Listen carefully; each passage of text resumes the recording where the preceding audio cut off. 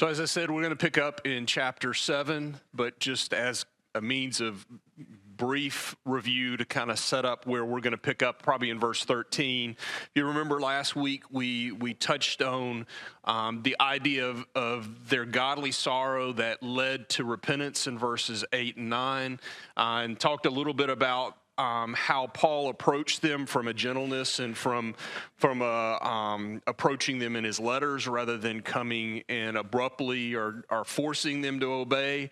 But we also talked a little bit about how we, as we're approaching people, should have that same gentleness, but also sometimes, as we read in Jude, pull people, rip people from the fire. So be, I guess, a little bit more forceful in how we approach people when they're in sin. We talked a little bit about, in verses 10 and following, the idea of godly sorrow versus worldly sorrow. Godly sorrow is a sorrow that leads to that repentance, leads to turning from sin, whereas a worldly sorrow, as we read in these verses, leads to death. Then we talked about their earnestness. We talked a little bit about the idea of earnestness as far as their carefulness, their diligence, their sincerity, as some versions might read, in addressing the sin. And these are a couple of verses that talk about that fruit of repentance that is connected to that godly sorrow. Fruit consistent with repentance, Acts 26, doing works that befit repentance. And all of this shows for us that right approach, that right idea in correcting error, that earnestness, that diligence, that enthusiasm to make sure that we correct and remove sin from our lives, but as is the case with the Corinthians, that we remove it from within our midst also. And so we're going to continue in verse 13. So let's read verses, I guess we'll start out in verse 12 and we'll read through the end of the chapter and try to finish up our thoughts on chapter 7 before we transition into chapter 8. So 2 Corinthians chapter 7, verse 12. So although I wrote to you, it was not for the sake of the offender, nor for the sake of the one offended, but that your earnestness on our behalf might be made known to you in the sight of God. For this reason we have been comforted, and besides our comfort, we rejoiced even much more for the joy of Titus, because his spirit has been refreshed by you all. For if in anything I have boasted to him about you, I was not put to shame, but as we spoke all things to you in truth, so also our boasting before Titus proved to be the truth. And his affection abounds all the more towards you, as he remembers the obedience of you all, how you received him with fear and trembling. I rejoice that in everything I have confidence in you. So here, if we remember some of the things we talked about earlier in the book of 2 Corinthians, Paul was anxious and searching and desiring to understand whether the Corinthians had responded to his first letter.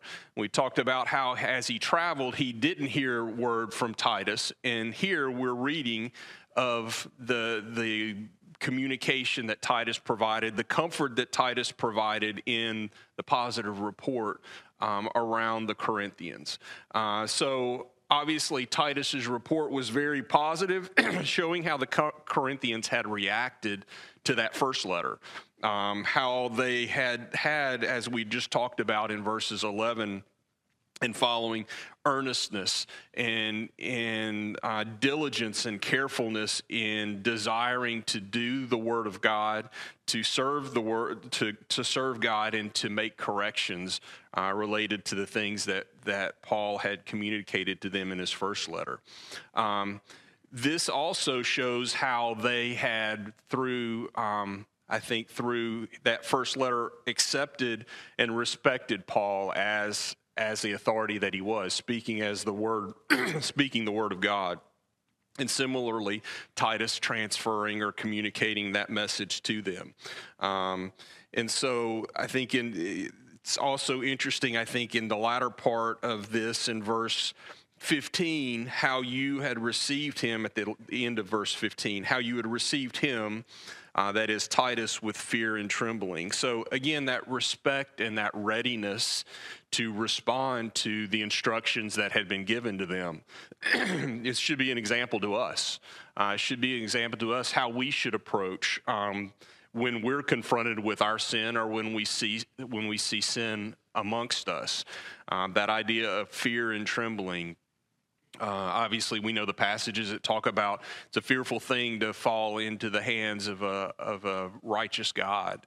And so that's the idea, is we need to not fear God in that it's an overwhelming or overcoming fear, but a fear that leads to that repentance, a fear that leads to us doing the right thing.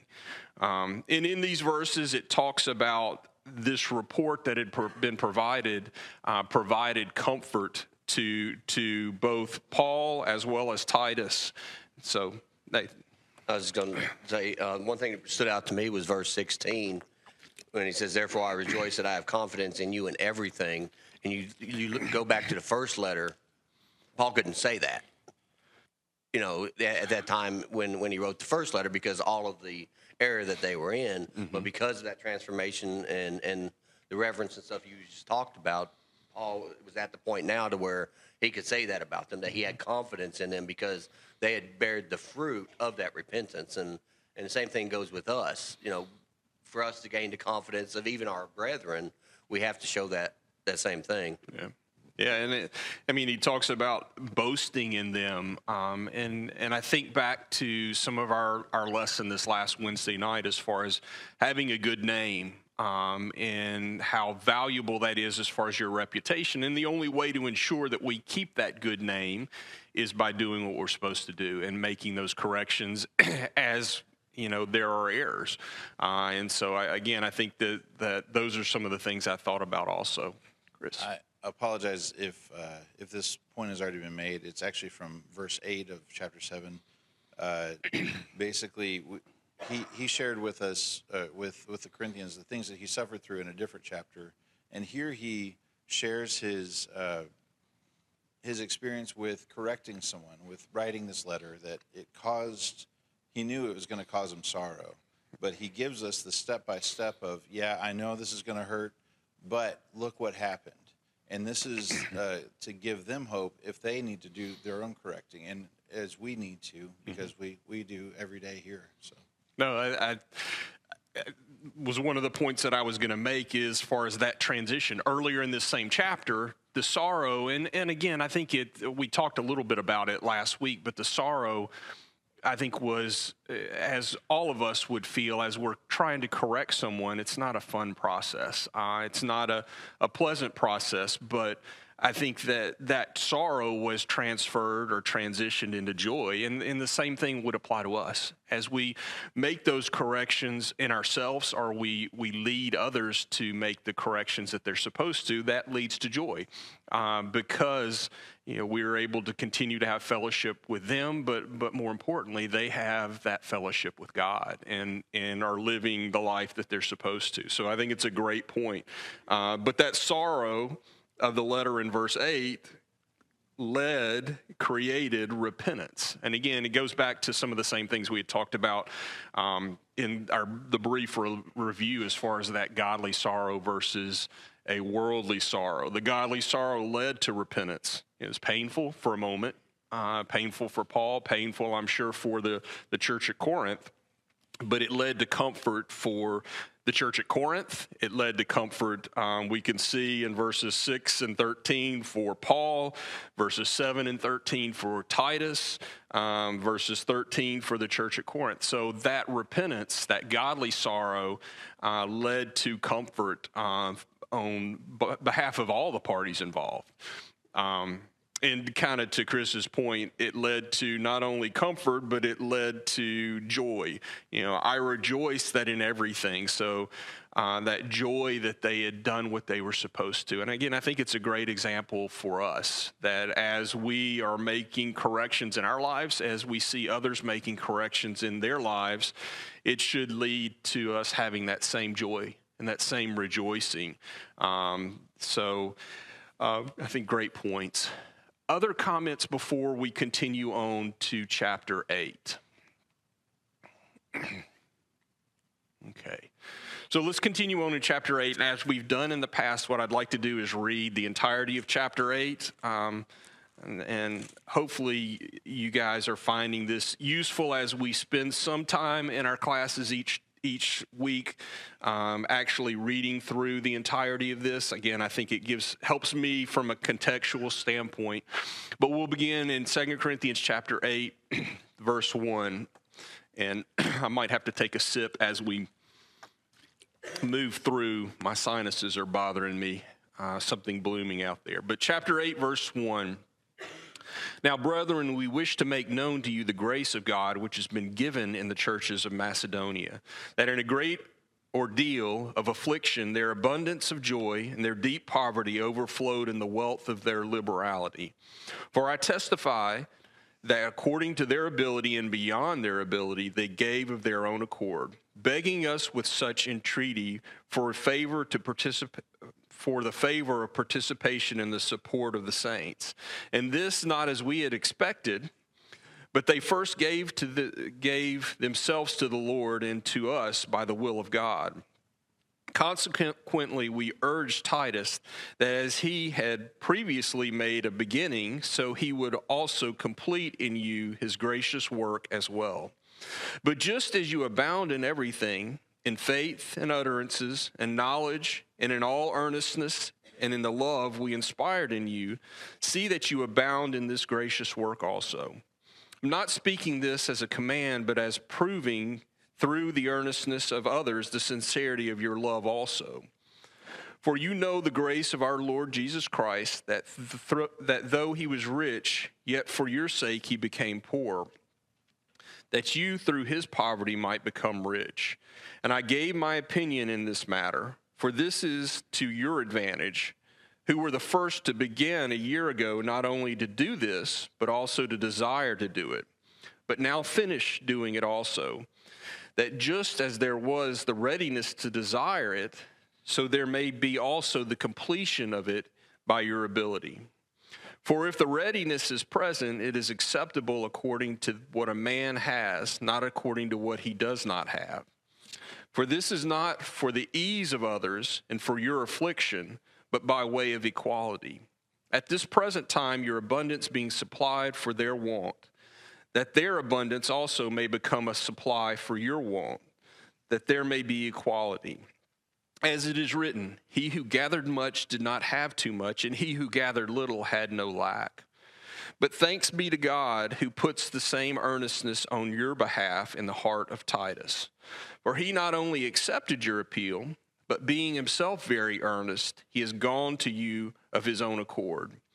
And we have sent along with him the brother whose fame in the things of the gospel has spread through all the churches. And not only this, but he has also been appointed by the churches to travel with us in this gracious work, which is being administered by us for the glory of the Lord himself, and to show our readiness.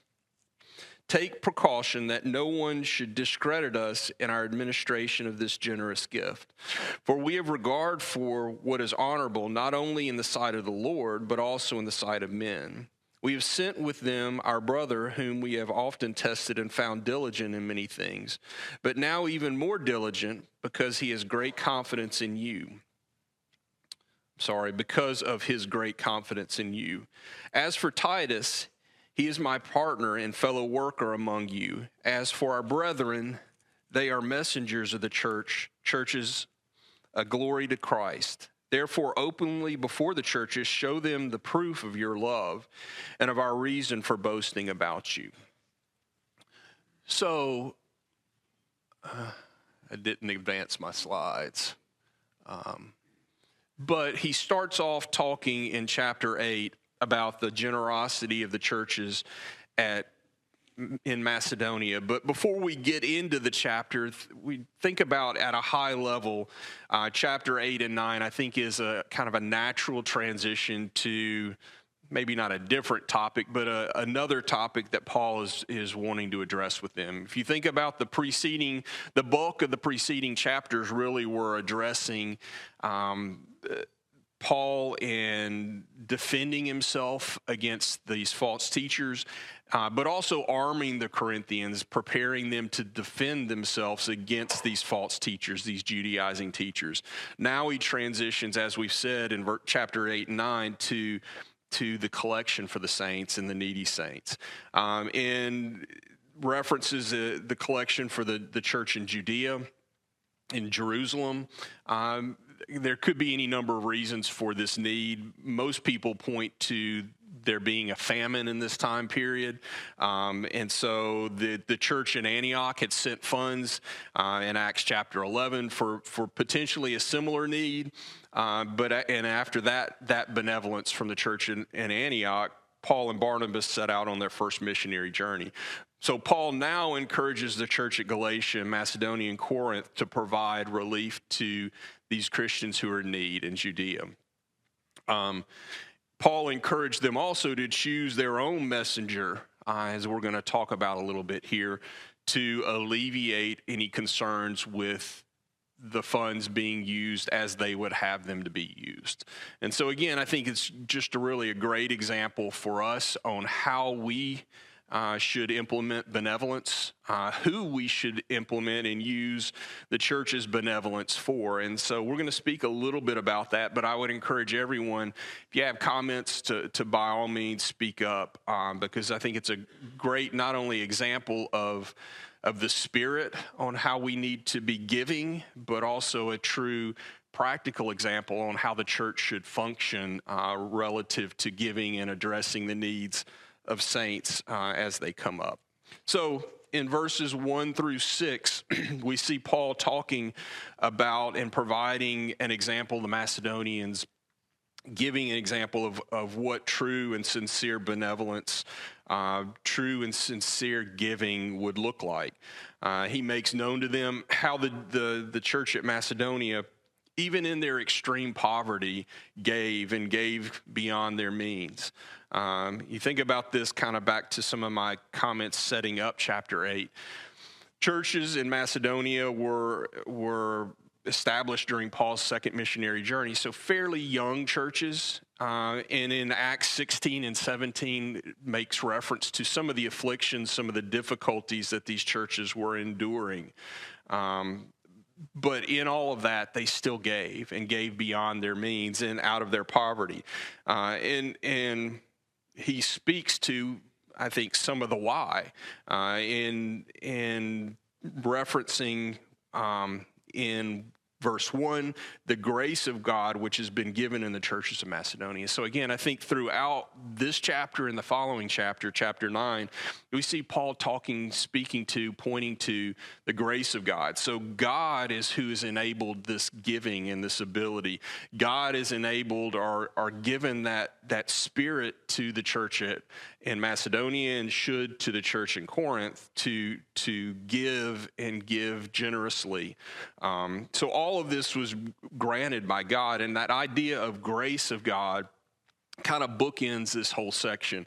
So I just referenced in chapter 8, verse 1, but then if you turn over to the latter part of chapter 9, verse 8, and God is able to make all grace abound to you, that always having all sufficiency in everything. And then in verse 14 of chapter 9, while they also by prayer on your behalf yearn for you because of the surpassing grace of God in you. So we see, again, not only in those passages, but throughout these two chapters, Paul pointing to the grace of God, the generosity, the blessings that God provides to us, and how we should think about those blessings. And I think that's the foundation for the Macedonians' generosity.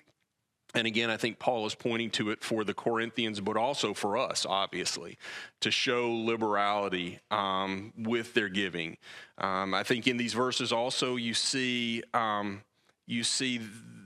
the great ordeal affliction back to chapter 8, verse 2, and the abundance of joy in their deep poverty overflow in the wealth of their liberality.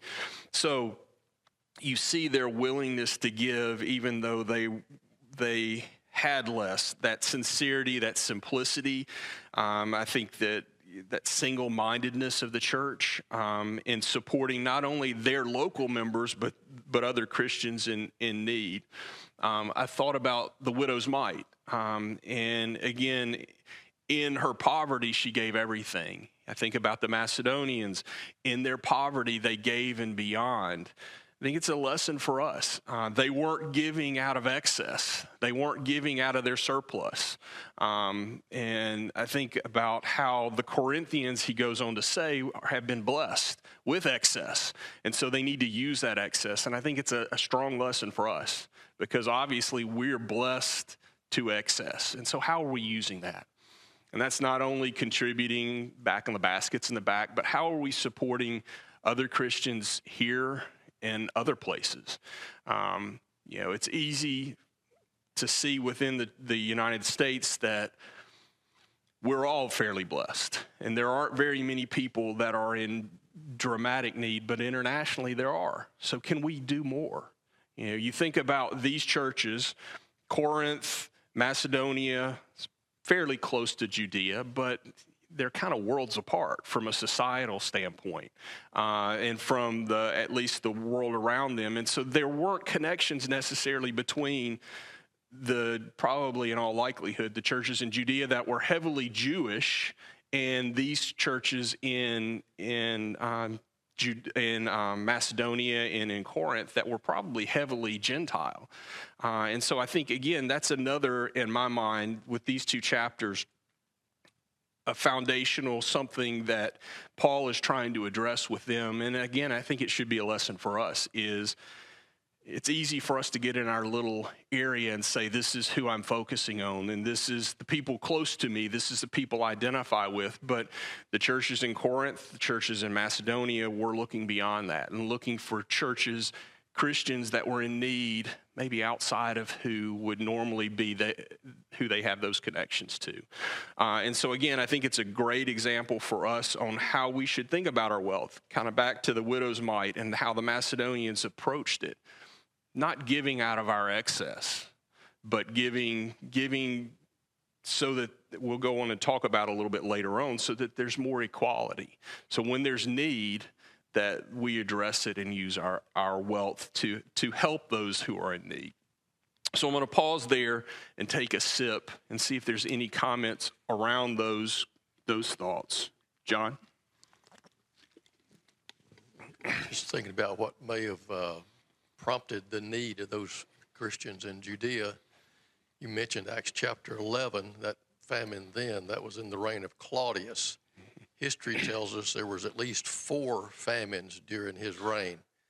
So that could have contributed to this need as well. Also, if you read Hebrews chapter 10, it talks about those Jewish Christians being imprisoned and their property being confiscated. They were suffering a lot of persecution. You imagine a Christian living in an area totally controlled by the Jewish economy, considered them to be blasphemers and worthy of death. So it could have been very difficult to support your family in that kind of situation. So that could be contributing to why they were in so much need at this time. Yeah, and I think to add to that, the property taken, but I think we all know from a background standpoint, those that lived in that Jewish society, a lot was done in the synagogues even from a business standpoint and from a connectivity between that society. And so if you were suddenly removed from that society because of your faith, it makes it difficult to your point, John, to make a living.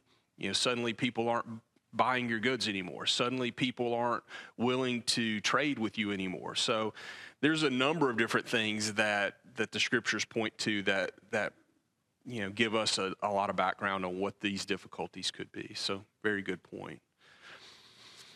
So they willingly gave, and again, so I think this is the other example that we can take from this, wasn't like they had to be prompted. It wasn't like Paul had to push the Macedonians. Even though in their poverty and their difficulty, they willingly gave, they urged us for the favor. They said, do us a favor and let us give. And so, again, I think it speaks to how we should approach our giving. And I think this church is extremely generous. We look for those opportunities, but I think we should look even more. And again, beyond just our circles. Let's look for other opportunities and urge for the favor of doing good. Now, I think the flip side of it is it makes me think about oftentimes people want to do good, but people won't let them do good. And so the flip side of that is as we have needs, let's let people help us. And I'll be the first to admit, I'm probably guilty of that on multiple fronts as far as, okay, no, I can handle this. My stuff's minor. Well, people want to help. And so let's let them help. So there's two sides to it. We should seek ways of helping people, but then flip side of it is we should accept the help. Continuing on, though, I think it's really important, the other point in verses 3 through 5, that they gave themselves to the Lord first. They gave willingly from their possessions, not prompted. In verse 5, not as they expected. I think Paul is saying because of their poverty, because of their difficulty, he probably didn't expect a lot from them, but they gave beyond that. They begged for the opportunity, but first and foremost, they committed themselves to the Lord. In verse 5, but they first gave themselves to the Lord and to us by the will of God. And so I think about Romans chapter 12 and verse 1 being that living and holy sacrifice ourselves. We know passages in Psalms and in the Old Testament, if he had desired, God desires a broken and contrite spirit, not a physical sacrifice. Should we have physical sacrifices? Should we give? Yes. That's not what I'm saying. But first and foremost is making sure that we are giving ourselves and committing ourselves to the Lord. And so I think it's a great example for us here to look at and realize that it doesn't matter how much we give physically if spiritually we aren't in the place we need to be. If spiritually we haven't committed and given up the ways of the world, if spiritually we aren't living as that holy sacrifice and sacrificing our own desires and sacrificing our own will to serve God. And so again, I think it's a great example for us. So continuing on in verses 7 through 8, talks about but just as you abound in everything, in faith and utterance and knowledge, in all earnestness and in love we inspired in you, see that you abound in the gracious works also. So that graciousness, that grace abounding in them. Here again, I was talking to David on our drive in, my David, who's back in a high school class. It's like, okay, when it says grace here, what is he speaking to? I think he's speaking to these physical blessings that they can provide. Obviously, grace is a big subject, and usually when we're thinking about it, it's relative to God. And again, I think this is broader than just the physical gifts, but I think specific to the context here, it is talking more about the physical gifts. Usually when we're talking about the grace of God, we're thinking about forgiveness, and we're thinking about how God provided his son as a gracious way of forgiveness. Here, again, I think that grace is talking more about the physical things, and everything we have comes from God. Everything that we have is a result of his graciousness. And so how are we using that graciousness? How are we using that gift that he's provided for us to support others? Again, it's not about me. It's not about me collecting for myself and preparing for myself. Those gracious gifts that he's given us should be directed at those around us and supporting those people in need.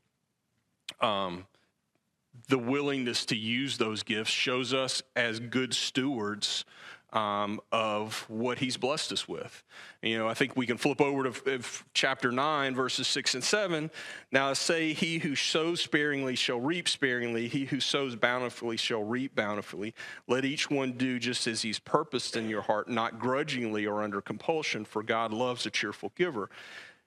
Again, as we sow, we're going to reap. As we are given these things, these gracious gifts from the Lord, we should use them and not keep them for ourselves. Not just hoard up, as for the metaphor in chapter 9, hoard up those seeds. We should be sowing those seeds and using those seeds to help those around us. When I think of the graces he's talking here about, I look over to 2 Peter, the first chapter, where he lists these things that we are to continue to grow in, including the last point there, charity, but also brotherly love and kindness and all the other things. Those are the graces that we should show to each other and to the world as we carry the gospel. Yeah, very good point. Very good scripture that ties in well. Other thoughts on that? Okay, so it continues on in verse 9, talking about Christ as our example. For you know the grace of our Lord Jesus Christ, that though he was rich, yet for your sake he became poor, that through his poverty, that you through his poverty might become rich. And so again, Christ is our perfect example. And I thought about Philippians chapter 2. In fact, let's turn over to that real quick, just a few pages over. Philippians chapter 2, verses 5 through 8. Have this attitude in yourself, which was also in Christ Jesus, who, although he existed in the form of God, did not regard equality with God a thing to be grasped, but emptied himself, taking the form of the bondservant, and being made in the likeness of men, and being found in the appearance as a man, he humbled himself by becoming obedient to the point of death, even death on the cross. And so he did not hold on, Christ is our example, to that wealth, as to continue kind of the conversation that we're talking about in 2 Corinthians 8. But he gave that up. He became poor because of us. You think about what he gave up, sitting at the right hand of God. He gave up heaven and took on this weak body for us. And again, a great example on how we should view the things of this world. Things of this world are temporary. If we use this example of Christ and apply it in our lives, things of this world don't matter if we're focused on heaven. It doesn't matter if we're poor here, if we're lacking here, but in the end, our focus is where it needs to be. And so, again, Christ became poor so that we might become rich, again, rich spiritually. So again, I think obviously Christ is the perfect example for us in all things, and is true here also as far as how he gave up everything for us and gave so that we might become rich spiritually. Continuing on in verses 11 and 12, but now finish doing it also, just as there was the readiness to desire it. So there may be also the completion of it by your ability. So the completion of the work that was referenced back in 1 Corinthians, the completion of their desire to provide for this need. For if the readiness is present, it's acceptable according to what a man has, not according to what he does not have. So with this, they're supposed to give according to their needs, not according to what they don't have. So according to what they have, not what they don't have. So I think it's interesting here when we think about comparison or a contrast to the old law. There's a set, you're supposed to tithe this amount. I think Paul here and in 1 Corinthians is, and in other places in the New Testament, is very much seeing that transition from that set 10%, and we all know it was beyond 10% in the Old Testament, but that set amount to the amount that they purposed in their heart, we've already referenced in chapter 9, verse 6 and 7, but also according to their ability. Rather than saying you got to give 10% now, it's been given to us as well as the church at Corinth according to their ability, but also as they purposed in their heart. So Paul is encouraging the Corinthians to finish what they started. They set the plans in place in 1 Corinthians chapter 16 to make a collection for these saints in need. But he's prompting them, encouraging them to finish that plan. So without action, without them doing something, their plan wouldn't be completed. And so he continues on in verses 13 through 15, where I want to spend a little bit more time this morning, talking about not so that a group would have excess or become rich, as some versions might say, or become so that they have abundance, but so that there's equality. So let's read verses 13 through 15 and talk about this for a couple of minutes. For this is not for the ease of others and for your affliction, but by way of equality. At this present time, your abundance being a supply for their want, that their abundance also may become a supply for your want, that there may be equality. As it is written, he who gathered much did not have too much, and he who gathered little had no lack. So this wasn't a burden that Paul was placing on them, nor that God places on us so that a church would have excess, so that they would have ease, but that their abundance, the church at Corinth, or our abundance, might address someone's lack. So someone is lacking the ability to put food on the table, to put a roof over their head, to put clothes on their back. That's how this is applied. It's not so that there should be equality in bank accounts, although it might not be a bad thing. It's about making sure that the needs are addressed, the basic needs of life that are addressed.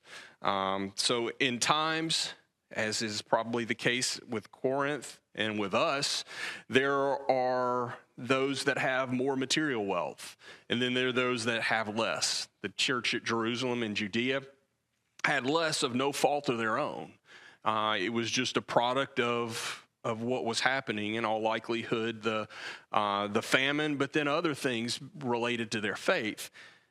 It's on us who have excess, who have wealth, to provide for those needs. And so, again, it's not to create ease on behalf of them. It's to address those basic needs. Chris. This makes me think of the parable of the talents, which we normally say, okay, yeah, they were talking about money there, but it applies to all the other things. But it also applies to money,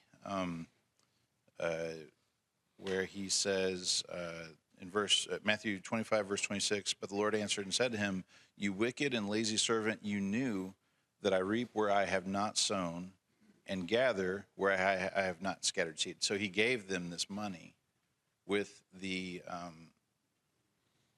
purpose of invest this so I get more when I return.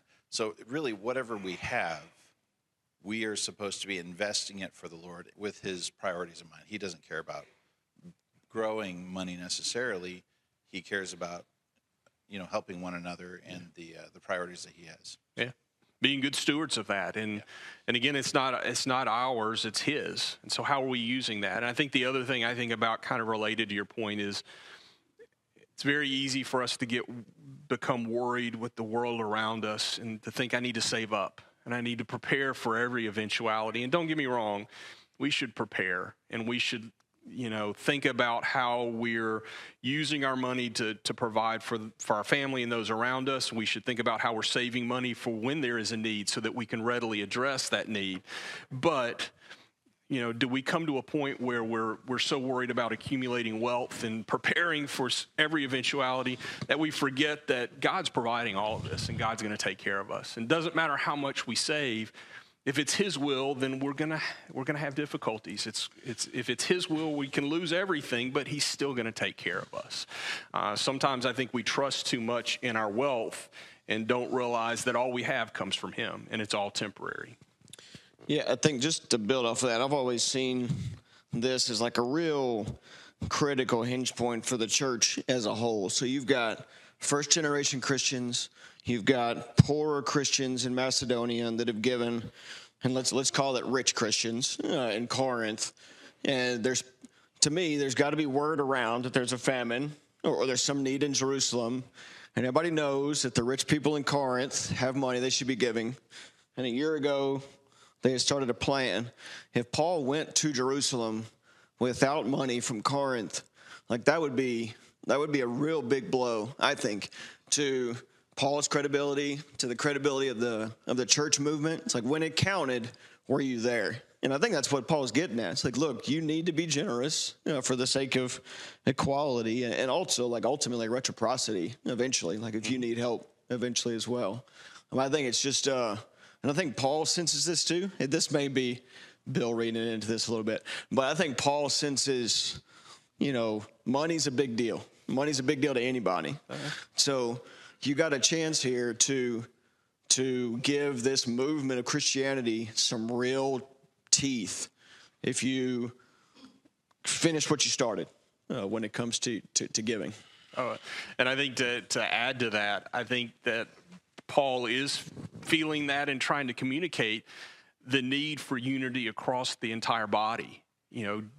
Jew, Greek, we're all the same. And so if there's a need, again, kind of back to some of my original points, even if the need isn't just right next door to us in this country, we need to have that same unity, whether it's across the country or around the world, around how we use what we have. We're wealthy. Same way the church at Corinth was wealthy. It's not and again, not that we should worry so much about the look, but it's not a good look when you got a wealthy congregation and then you got people who can't put food on their tables. And so I do think that it's more than just you reading into it, because I see the same thing with how he's communicating these things to the church at Corinth. And so, great point. He goes on to talk a little bit about this example from Exodus 16. And those that had, going back to that verse, he who gathered much did not have too much, and he who gathered little had no lack.